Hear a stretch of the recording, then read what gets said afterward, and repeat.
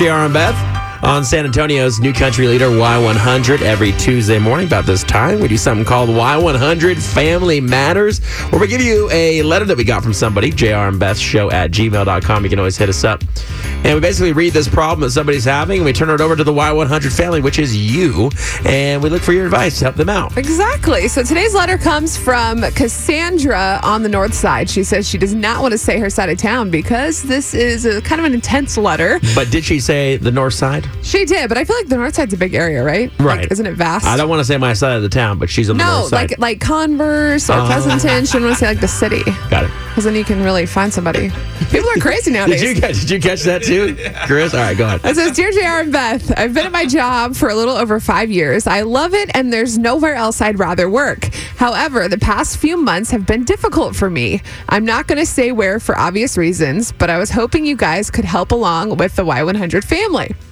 I work in a team type of environment, and about a month or so ago, we got a new coworker who I basically work closely with on a daily basis. It reminds me of those group projects when you were back in high school where one person does all the work. That was the worst. She says, to be honest, I feel like she doesn't take the job seriously and just shows up and gets all cutesy and flirts with our boss and other male coworkers. She says, I need help. What do I do? Do I talk to her directly about pulling more of her weight in the work aspect? Do I just leave the flirting issue alone? I need help with this one, and I want an outsider's opinion instead of just asking my friends. Thanks, Cassandra. Oh, man, I know how this is. Every day I come to work. You're so full of it. Flirty, cutesy. I'm just kidding. I wish there were attractive men in this building to flirt with. Oh, my goodness, Beth. Zing!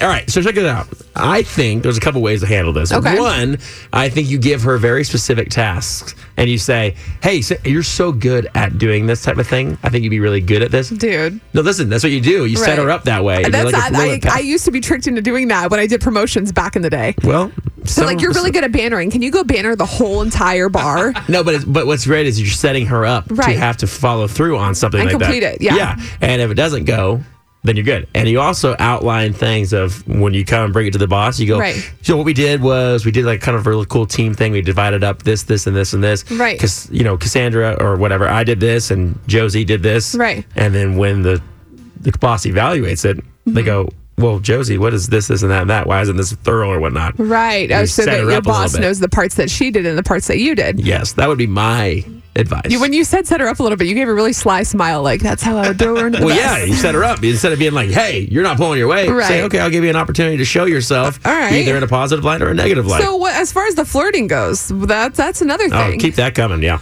Absolutely. Oh my God. No, I'm just kidding. That's not really her problem. She's going to get a reputation around the office, and that's going to be her own demise. I think, because everybody knows that girl. Yeah. That's flirty around the office. We know who that is here. I'm excited to hear who. I'm not putting a name out there, but you and I both know who that is. Oh. Yeah. All right. So more importantly, I am excited to hear other females' advice for Cassandra on what she should do about her coworker not pulling her work and maybe even the flirting issue. All right. Crystal just hit us up. Crystal, what's your advice? I would suggest letting her take all the work, and then from there, it'll just go downhill. Dude! I'm in the same situation right now. I'm the one that comes in early in the morning. I get all the paperwork done, and then she gets to leave at 2 o'clock like nothing. And so you're saying just keep doing all the work? No, give the work to the coworker, the lazy one, and that way everything goes to crap. Oh, and then you come in as the hero and save the day. Yes, it happens every day, and my boss is like, "Oh wow, you took it over. You got it done, and thank you for that." And eventually, I got bonuses, and the other girl did it. There you go. Play the game. Yeah, play the game. There you go. All right. Well, thanks for calling, Crystal. Thanks.